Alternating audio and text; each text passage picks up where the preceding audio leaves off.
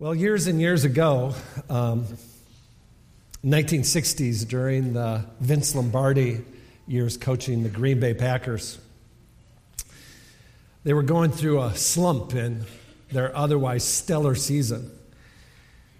And after a game where fumbles and missed tackles and the basics were being overlooked, Vince Lombardi said to his team, on Monday, we are going back to the basics. And so on Monday morning, when the team met together, Vince Lombardi reached down in his bag and he pulled out a football and he held it up in front of his team and said, "Guys, this is a football." And so started that week of Back to the Fundamentals. I think early in the year is a good time to talk about fundamentals. We went through our vision, our mission statement last month. I want to talk to you today about saving faith, This is key to our doctrine, key to our beliefs as a church, that we believe with most of the Protestant church that you must believe in Jesus to be saved. So I just want to revisit that for a few moments this morning, maybe challenge you on a few points, and certainly call those who haven't made that commitment and putting their faith in Christ, certainly challenge you to do that today. So before we do that, I'm going to be reading from the book of Ephesians chapter 2, verses 1 through 9. I think we have it up here on the screen as well. Then we'll pray right after that, and then we'll get started. It says here, "And you were dead in your trespasses and sins, in which you formerly walked according to the course of this world, according to the prince of the power of the air, of the spirit that is now working in the sons of disobedience. Among them we too all formerly lived in the lusts of our flesh, indulging the desires of the flesh and of the mind, and were by nature children of wrath. Even as the rest. But God, being rich in mercy, because of his great love with which he loved us, even when we were dead in our transgressions, made us alive together with Christ. By grace you have been saved, and raised up with him, and seated with him in the heavenly places in Christ Jesus, so that in the ages to come he might show us surpassing riches, his grace in kindness, the surpassing riches of his grace in kindness toward us in Christ Jesus. For by grace you have been saved through faith, and that's not of yourselves, it is the gift of God, not as a result of works, so that no one can boast." Let's pray together this morning. Lord, we want to say thank you for the things that are on your heart for your people this day. Lord, we're praying that they would be communicated clearly to your people. We're praying that you would translate these simple words into something meaningful that brings transformation in the lives of your people. And so, Lord, let no one be left out this morning. May all receive from what you would say from your word. And we just pray it all in Jesus' name. Amen. I think a common question that some unbelievers might have is, why all the trouble of saving faith? Why do we have to have faith anyway? Why can't God just forgive us? I mean, isn't that his job? Isn't that what he does? So I want to just revisit this idea. A few things are essential to our understanding of why we need saving faith. The first one is this, is that man is sinful and unable to save himself. Romans chapter 6 says that the wages of sin is death. And in another place, all have sinned and all fall short of the glory of God. And in another place, talking about the Lord's judgment, the Lord is slow to anger, abounding in love, and forgiving sin and rebellion, yet he does not leave the guilty unpunished. A couple of things about these verses. First of all, that all sin, all have fallen short of the glory of God.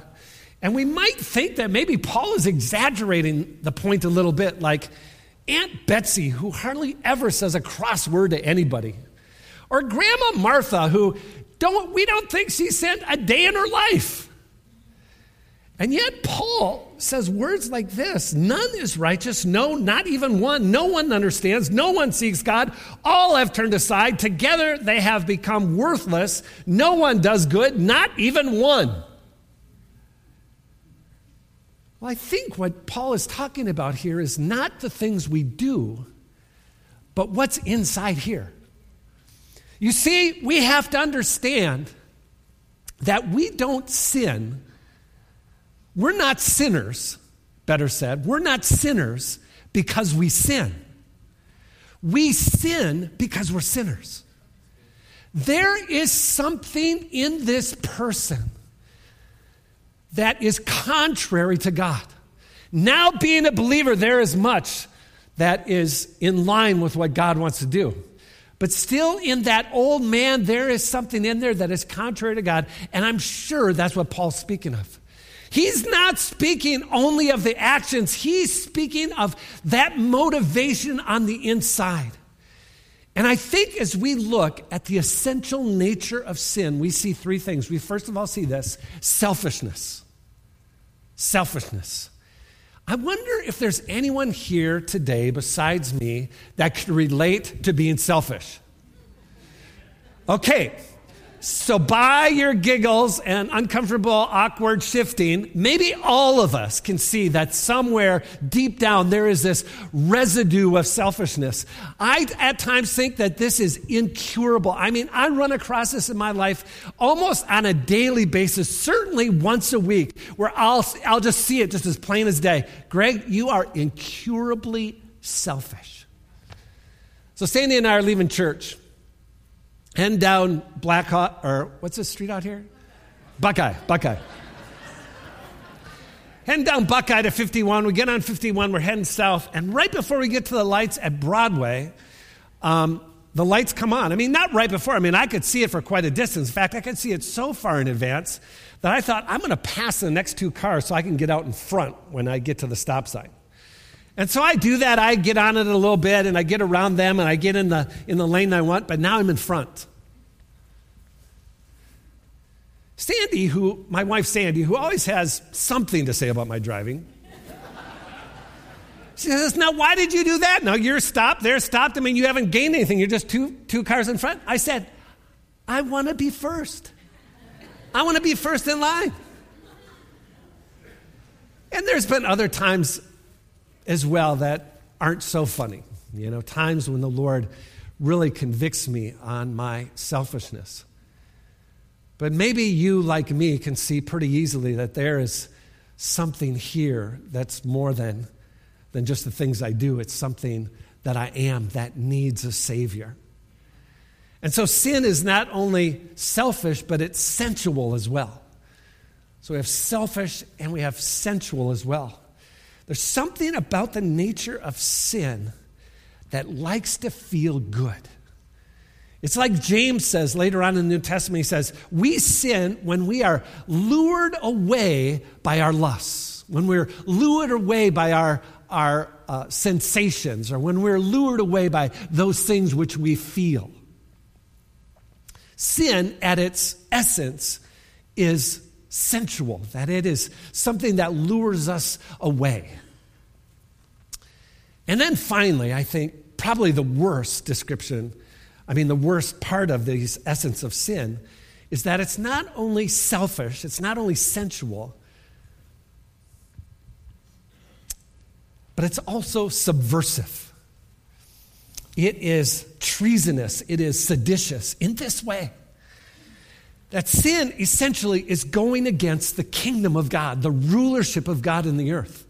When we sin, we go against his kingship, against his rulership in our lives.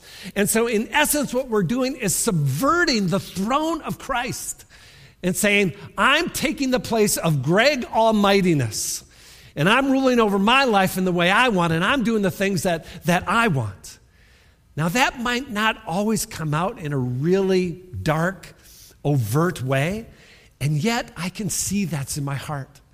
There are many times when I want to go my own way. I want to do my own thing, especially when those sensations start coming up. That sensual part of sin starts coming up, especially the idea of anger. When I get angry, it's like I want to say what's on my mind. And you can always just feel the prick of the Holy Spirit. Greg, keep your mouth closed. But I want to say what's on my mind. This inner battle, sort of thing.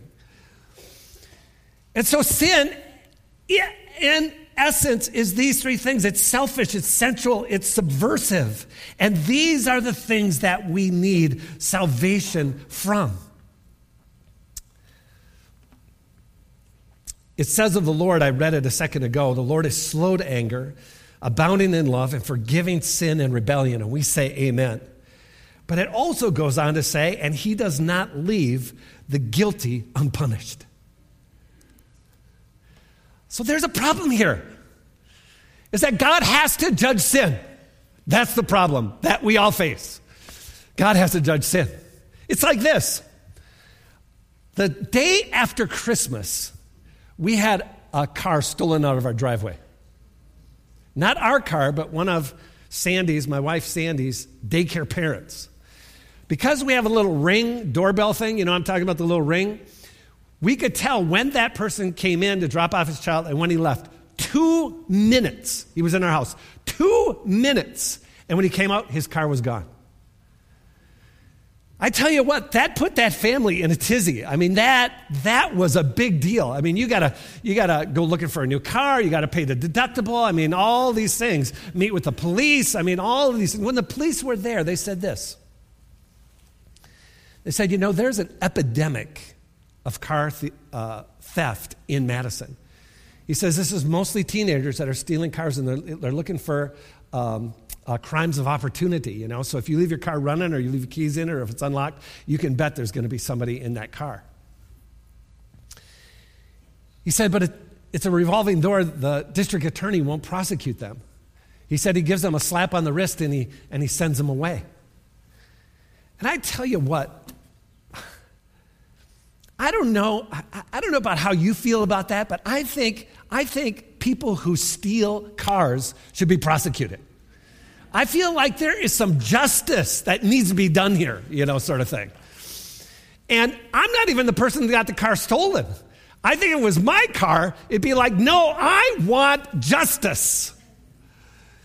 And so when they found the kids that stole the car, and they found the kids that stole their car, the police asked them, or the assistant to the district attorney, or I don't know who it was, but they asked him, so what do you want to do? Do you want them just to come and apologize? Or do you want, some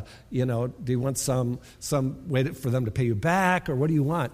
And as she's telling me, the mom's telling me about this, I'm thinking, no, it's not good enough for them. They need to be locked up. They need to be put away, throw away the key, sort of thing. But here's the thing, there's something within us that demands justice.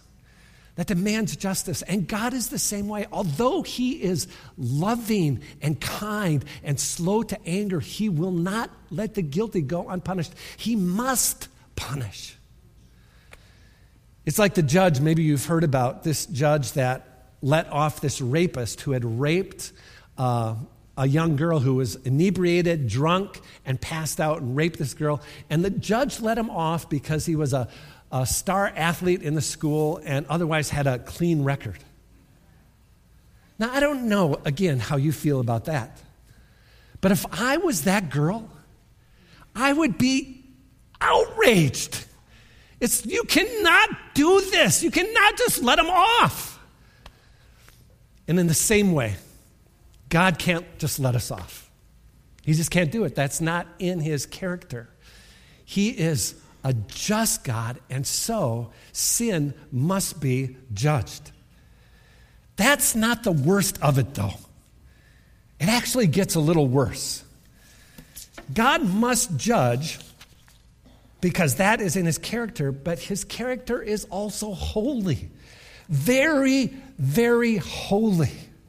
And so there has to be a forgiveness of sins that takes place before he can ever even have fellowship with us. Now, in your Bible, back in the Old Testament, There's this account in Isaiah chapter 6 of this vision of the Lord, which I just love. It's Isaiah's vision of the Lord high and lifted up. Listen to what he says here. He says, in the year of King Uzziah's death, I saw the Lord sitting on a throne. How many would like to see this vision? Yeah. And he goes on to say, lofty and exalted, and his train of his robe filled the temple. Seraphim stood above him, each having 6 wings. With 2 he covered his face, and with 2 he covered his feet, and with 2 he flew. And one called out to the other, saying, Holy, holy, holy is the Lord of hosts. The whole earth is full of his glory. And the foundations of the threshold trembled at the voice of him who called out, while the temple was filling with smoke. Then he said, so here's this vision that Isaiah has, and now here's his reaction to the vision starting in verse 4. And the foundations of the thresholds trembled at the voice of him who called, or starting at verse 5. Then I said, woe is me, for I am ruined, because I am a man of unclean lips, and I live among a people of unclean lips. For my eyes have seen the King of kings and the Lord of lords. Then one of the seraphim flew to me with a burning coal in his hand, which he had taken from the altar with tongs. He touched my mouth with it and said, behold, this has touched your lips, and your iniquity is taken away, and your sin is forgiven. So even way back in Isaiah chapter 6, Isaiah has this vision of the Lord high and lifted up, but in that vision realizes his own sinfulness and how that separates him from God. And the only way to deal with that is the coal from the altar that brings that forgiveness of sins. Listen to what Isaiah says, recounting the seraphim, holy, holy, holy. Yesterday at the men's conference, we sang that old song. I think Martin Luther wrote it. Holy, holy, holy. If you can imagine 2,000 to 3,000 guys in a huge auditorium singing that song, it was powerful. And that wasn't even a vision. That was just singing of his holiness. There are different ways in the English language that we make emphasis. Like we'll write in bold, or we'll write in all caps, or we'll underline. We'll do those sort of things. We'll use italics, and we'll use exclamation points. And the more we want to exclaim it, the more exclamation points we add. But in the Hebrew language, the way they made emphasis is to repeat things. And we do that too. So they would repeat, like Paul in Galatians chapter 1, when he's saying to the Galatians, he said, if someone comes to you preaching a different gospel than the gospel I'm preaching, let them be accursed, it says in my Bible. In your Bible, it might say anathema. Let them be anathema, which means damned. Let them be damned. And then he says it again. He goes, if anybody comes preaching a different gospel, let him be accursed, for emphasis. Jesus does this when he's about to tell a story or talk to his disciples. He'll say something like, truly, truly, I say unto you. Or maybe in your Bible, verily, verily. Or in the Aramaic, amen and amen. But it's repeated for emphasis. What I'm going to tell you is really, really important.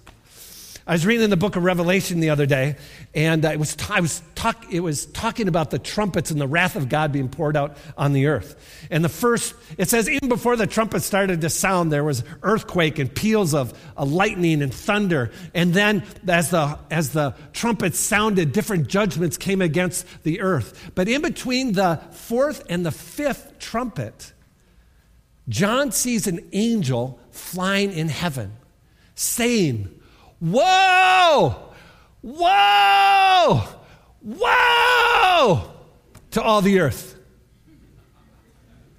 Now you got to know, if you ever see an angel flying, saying, whoa, whoa, whoa, things are about to get really bad. again repeating the woe. This is going to be bad. Whoa, whoa, whoa. In the Old Testament, we see it too. Certain kings were being pursued, not any kings of Israel were being pursued. And in my Bible, it says they fell into the tar pits. Some Bibles translate it bituminous pits. Others translate it different ways. You know what the Hebrew words are there? It's pits. Pits.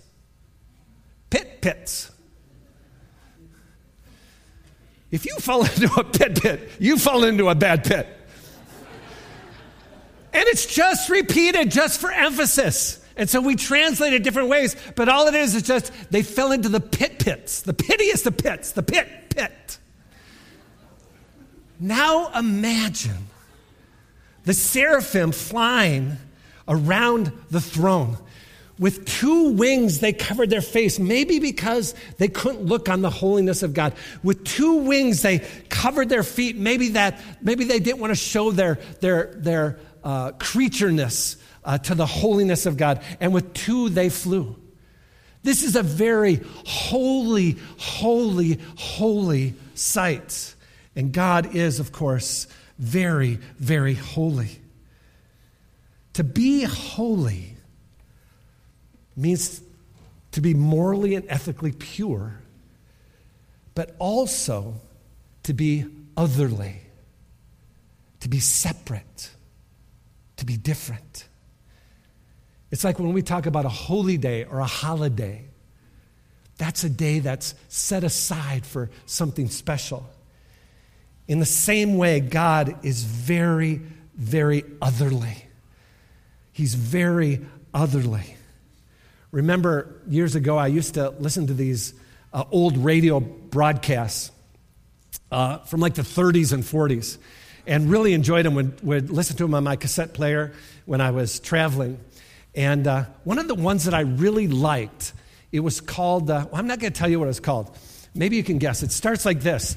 The thing starts, when it first comes on, you hear this door squeaking.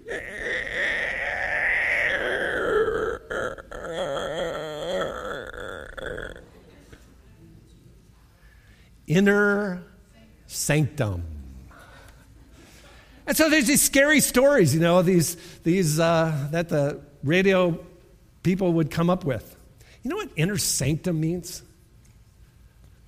Within, sanctum like sanctuary and sanctified. Within the holy. Within the holy. You see, we can tell by Isaiah's reaction and other people in the Bible that the Lord's presence is both fascinating and terrifying. To be in his presence, like when John in the book of Revelation, when he saw this vision of the Lord, it says he fell down as a dead man, which I just have to think that he passed out. It was just a little too much for him. The glory was just a little too much. And so here we have this very holy, holy, holy God dealing with a very sinful people, that there is something in the residue and man that goes far beyond what he does, that there is something in him that has come through the fall. And now God and man are separated. And so what is needed is a coal from the altar. And in this case, the death of his son on our behalf. That God would send his only son to pay the price. It's called the substitutionary work of Christ. That he comes and stands in our place. That he takes our place so that we would not have to die. We would not have to perish. But that we could have eternal life. And so it says, Paul again speaking in 2 Corinthians, he says, God made him who knew no sin to be sin on our behalf, so that we might become the righteousness of God in him. Theologians call this the great exchange, that he took our sinfulness and gave us his righteousness. This great exchange that happens. And God fulfilled his just judgment upon Christ, dying on our behalf. And in the process, not just taking away our sins, but giving us his righteousness.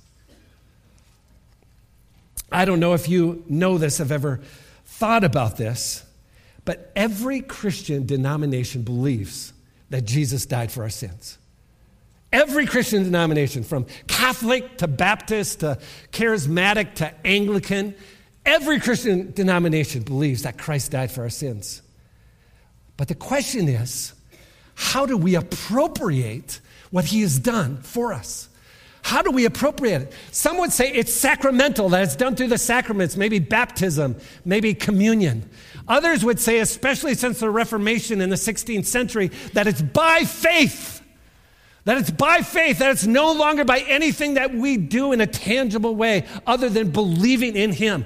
Aren't you glad that we don't have to be a man or a woman to be saved? Aren't you glad that we don't have to be a Greek or a Jew to be saved? Aren't you glad we don't have to be slave or free to be saved? That anybody can be saved. All they have to do is put their faith in him.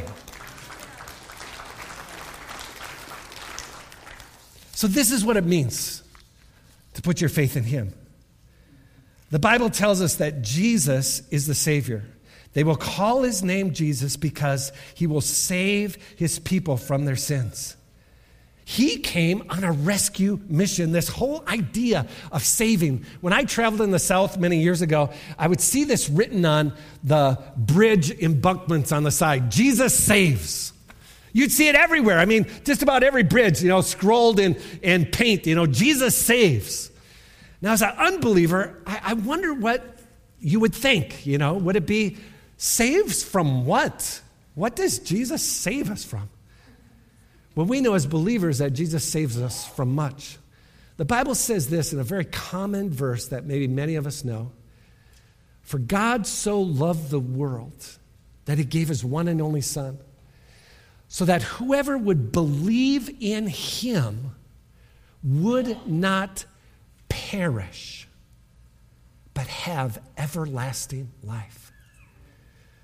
Church, what we're saved from is perishing and the wrath of God to come. Because one day God is going to judge sin. He's going to judge sin. He came first as a savior, but he's coming again as a judge. And he will judge sin. Sin will be judged. This is part of his character. He has to do it. There's no getting around it. Nobody gets a pass. And so all will have to pay for the sin they've done unless they have put their faith in Jesus Christ, and Jesus Christ, and by that faith, have appropriated that substitutionary death of Jesus on the cross. And so then, for them, the price has already been paid.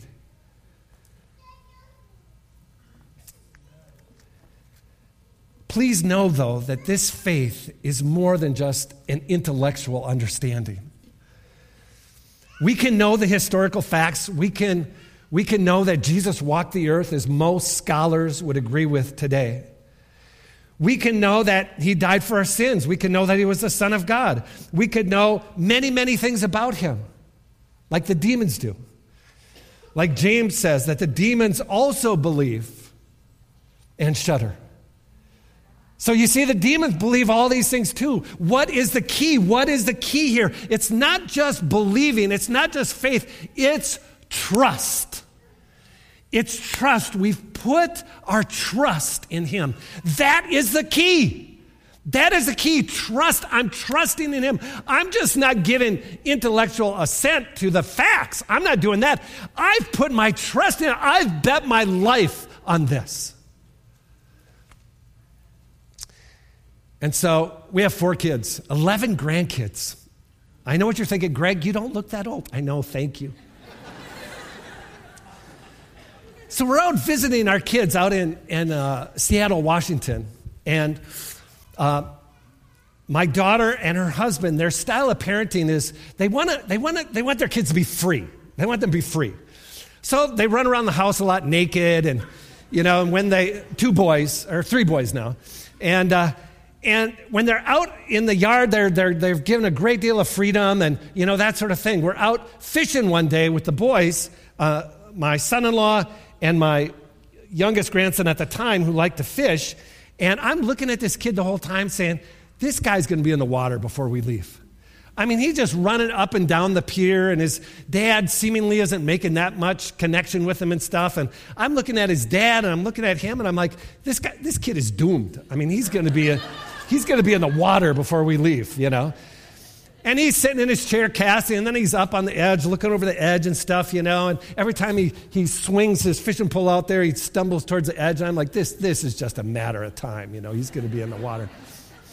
His dad seemingly is totally oblivious to it. I mean, he's totally oblivious to it. So his dad's down there fishing. I'm fishing here, and the 3-year-old grandkid is down there closer to the shore. All of a sudden, I hear this kerplunk, and he's in the water.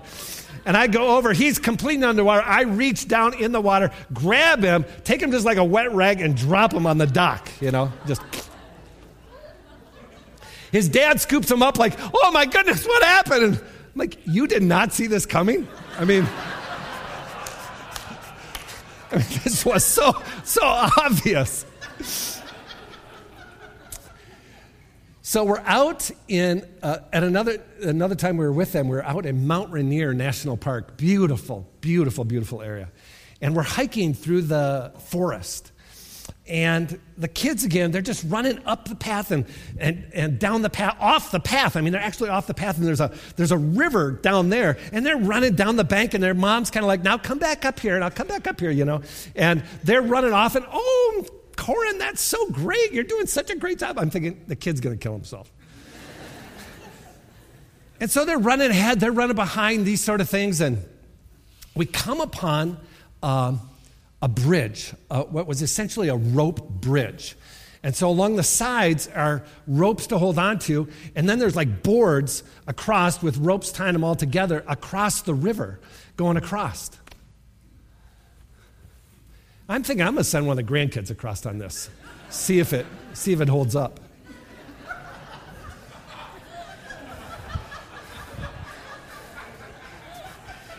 And I'm looking at that thing, and I'm thinking, it's just, you just come upon it, And I'm looking at the way it's attached at the ends. I'm looking at the rope, how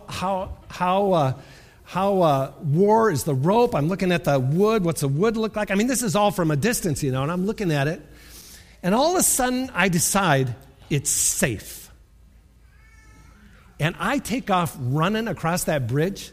I mean, I'm jogging like this, and the bridge is going like this, back and forth and up and down like this, I get to the other kids, I get to the other side, and the kids are just sitting there with their mouths, open. Grandpa, what'd you do? So everybody else came across. At one point, I decided to trust the bridge. You see, there's a big difference besides standing on standing on the shore, looking at the bridge, saying, I think it's safe. I think it's safe. Why don't you guys try it?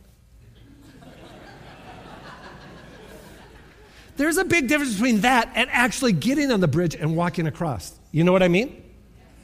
It's like this guy. Maybe you've heard of this guy that was walking across Niagara Falls. I forget his name. French guy. Was walking across Niagara Falls on a tightrope.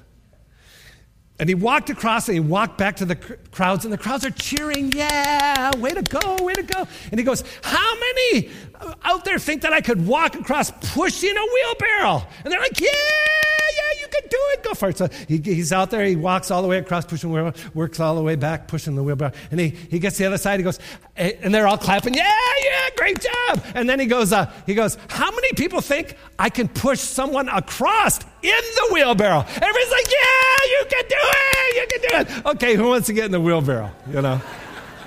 Nobody wants to get in the wheelbarrow. Faith, the biblical faith that we're talking about, is getting in the wheelbarrow.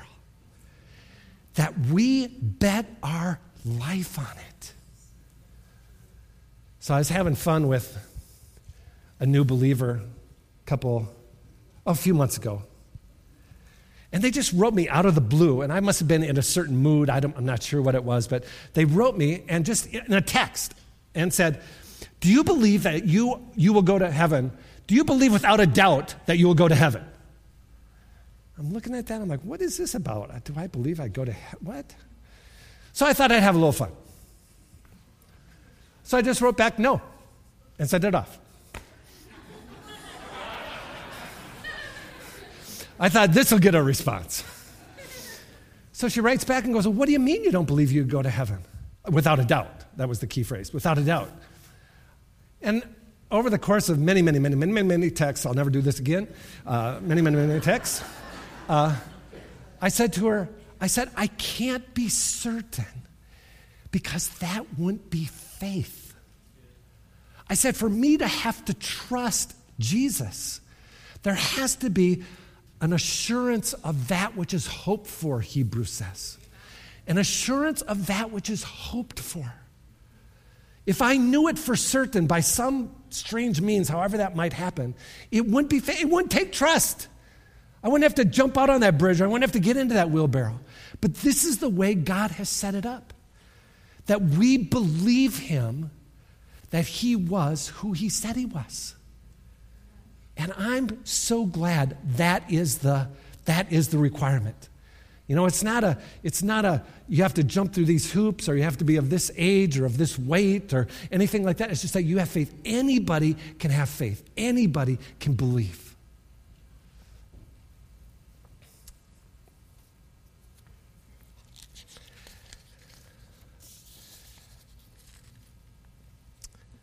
Here's how you know for sure that you have saving faith. John says at the end of his epistle, he says, these things are written that you may know.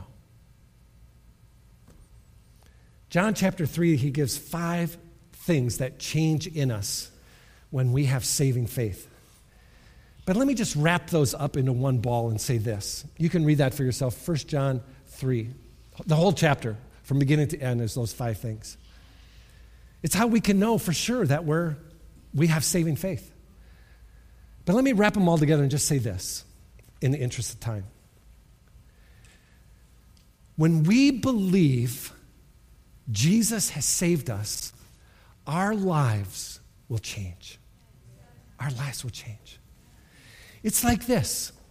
When I believe that it's going to rain, I take my umbrella with me. It changes my life. I might not have gone with an umbrella, but because I believe it's going to rain, I'm taking an umbrella with me. And in the same way, when we believe Jesus is who he says he was, who Jesus said, when we believe Jesus is who he said he was, it's going to change the way we live. I mean, if we really believe he's Lord, that's going to make a difference in our life. That's going to change things. If we really think he is the Lord of my life, that I'm no longer making decisions, he's making them, that's going to change the way I act, the things I do. That's going to change that. So there's that aspect of it that changes us in that way, just by believing that Jesus is who he said he was. That'll change us. But beyond that, when we come to Christ, when we choose him, in this sense, when we put our faith in him, the Spirit of God comes into our lives and begins to change us, begins to clean us up, begins to throw out the old. The Bible says it this way in 2 Corinthians 5:17, that when we believe, the old things pass away, and behold, new things have come. This is what Jesus is talking about when he says, you must be born again. It's that the old things are gone, and now everything is new. Now, that doesn't mean that you change 180 degrees overnight. Some things might happen like that. Some people have very dramatic conversion stories, I'm one of those people that have a very dramatic conversion story. God changed me. He changed me in a moment. But every one of us should have some level of change in our lives. If you haven't experienced that level of change, please seek the Lord on this. Please seek the Lord. This is an important topic for this reason. Maybe you've guessed the reason on your own, but so I'm going down the Beltline the other day. Not this last week, but the week before. And you ever notice these light boards that send you messages as you're going down the Beltline? I don't know how you can miss them, I suppose. I'm always kind of amused by the messages they send. Like one that I'm completely tired of seeing is, click it or ticket. Okay? I mean, it doesn't even really sound like good grammar, right? It's like, click it or ticket. Or here's one, drive sober or get pulled over. Okay? Those are two of my least favorite. They get better from there. How about this one? Santa sees you when you're speeding. Or this one around Easter. Drive excellent. Some bunny is counting on you. How about this one? Turn signals. The original instant message. Use your turn signals. I like this one. 98 is the temperature, not the speed limit. Here's one of my favorites. Camp in the woods, not in the left lane. First service really liked that one too. And here's my all-time favorite. Visiting in-laws, slow down and get there late.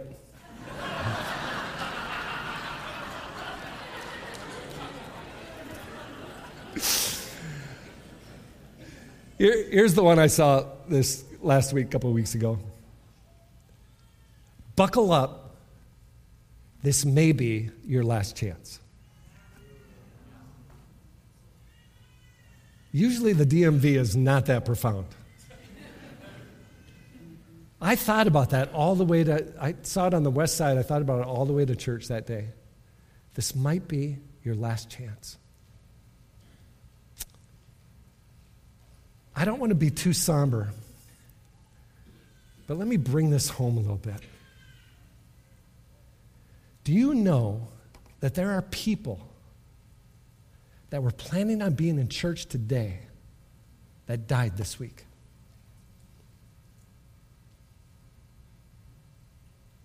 They didn't know. They didn't know it was going to be their last chance, so to speak.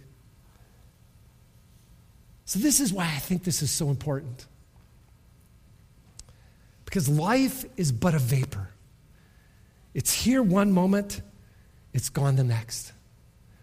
This is one of the reasons I kiss my wife goodbye every morning, thinking, this could be it. This could be the last time. Or every time she leaves from the house, we kiss each other. And I'm thinking, this could be it. This could be the last time. I know there are those of you here this morning that have enjoyed what I call hanging around the cross. You enjoy the music, you enjoy the speaking, you enjoy the people, but you haven't made that decision. You haven't put your future in the hands of Jesus. You haven't laid down your life. You haven't taken yourself off the throne of your life and given that rulership to Jesus. But I want to challenge you today to make that choice, because this could be your last chance. Okay, guys, let's stand to our feet this morning. If you just close your eyes and shut yourself in with the Lord.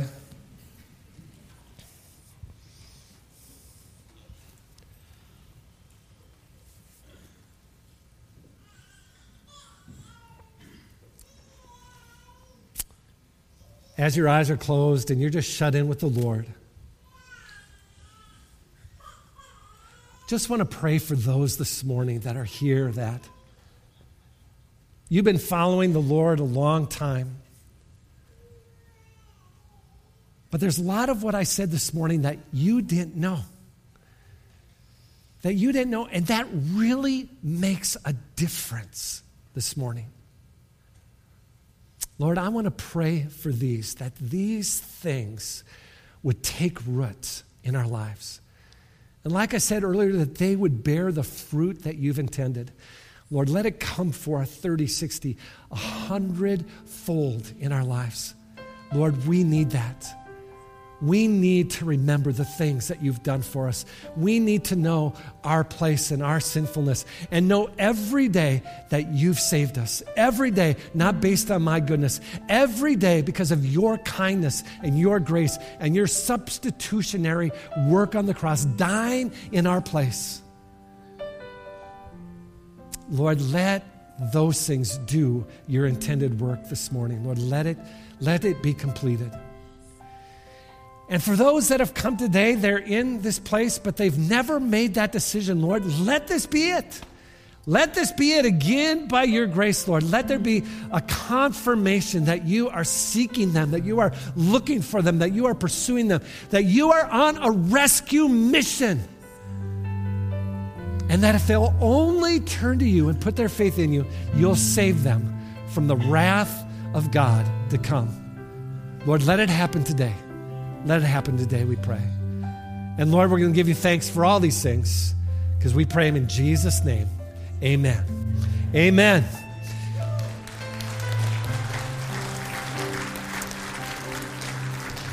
Well, this is how we're going to end this morning. We're going to have a couple or a few prayer teams up here to pray with you if you have anything you'd like prayer for. I'm going to be here up the front, right in front of the communion table. If you have made a decision to follow Jesus today, I would love to pray with you. Just solidify that decision in your heart. So I'll be right up here at the front. If that's you, I'd love to pray for you. Otherwise, God bless you. Have a great week. We'll see you next time.